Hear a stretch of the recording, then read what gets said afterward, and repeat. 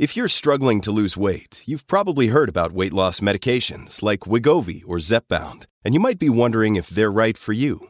Meet PlushCare, a leading telehealth provider with doctors who are there for you day and night to partner with you in your weight loss journey. If you qualify, they can safely prescribe you medication from the comfort of your own home. To get started, visit plushcare.com/weightloss. That's plushcare.com/weightloss. plushcare.com/weightloss.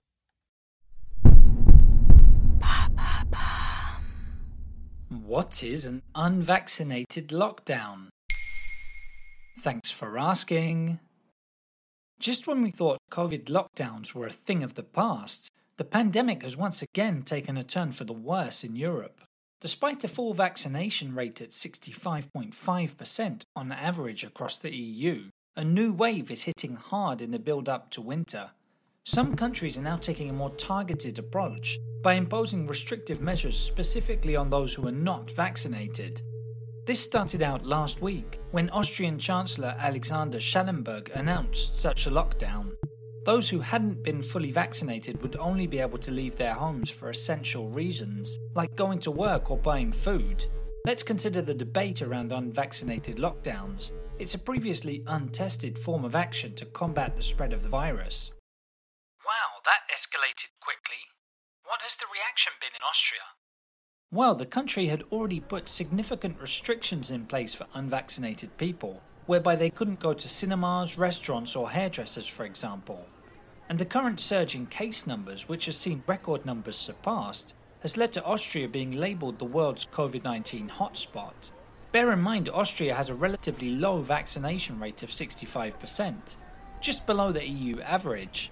To put that in context, in France the same number has reached over 75%, and in Spain it's almost 80%, while figures in the UK are closer to 90%. Have other countries introduced similar measures? Slovakia quickly followed Austria in announcing an unvaccinated lockdown. Certain places like shopping malls, non-essential shops, sports facilities and restaurants are only open to fully vaccinated people, or those who have recovered from COVID within the last 6 months. Slovakia's full vaccination rate of 45.3% is the third lowest in all the EU. Meanwhile, the Czech Republic also opted for an unvaccinated lockdown. While a higher proportion of its population are vaccinated, the rate is still below the EU average.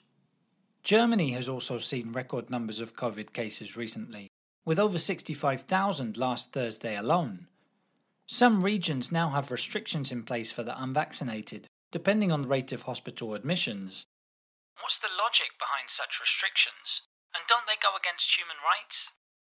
Well, the facts show that unvaccinated people make up a large percentage of severe COVID cases. In the Czech Republic, for example, the figure is 70%, while in Slovakia it rises to 80%.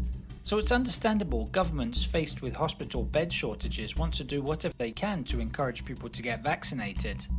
Indeed, Austria plans to make vaccinations compulsory in 2022.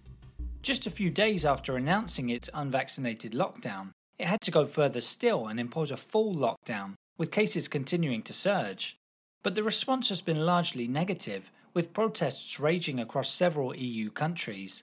And there is a certain unease at the idea of effectively forcing people to put something in their body, namely the COVID vaccine. Even restricting freedom of movement according to health or vaccination status raises serious ethical questions. Some argue getting vaccinated is a matter of individual choice. Even human rights experts can't come to a consensus on the debate. There you have it. Now you know what an unvaccinated lockdown is. In under 3 minutes, we answer your questions.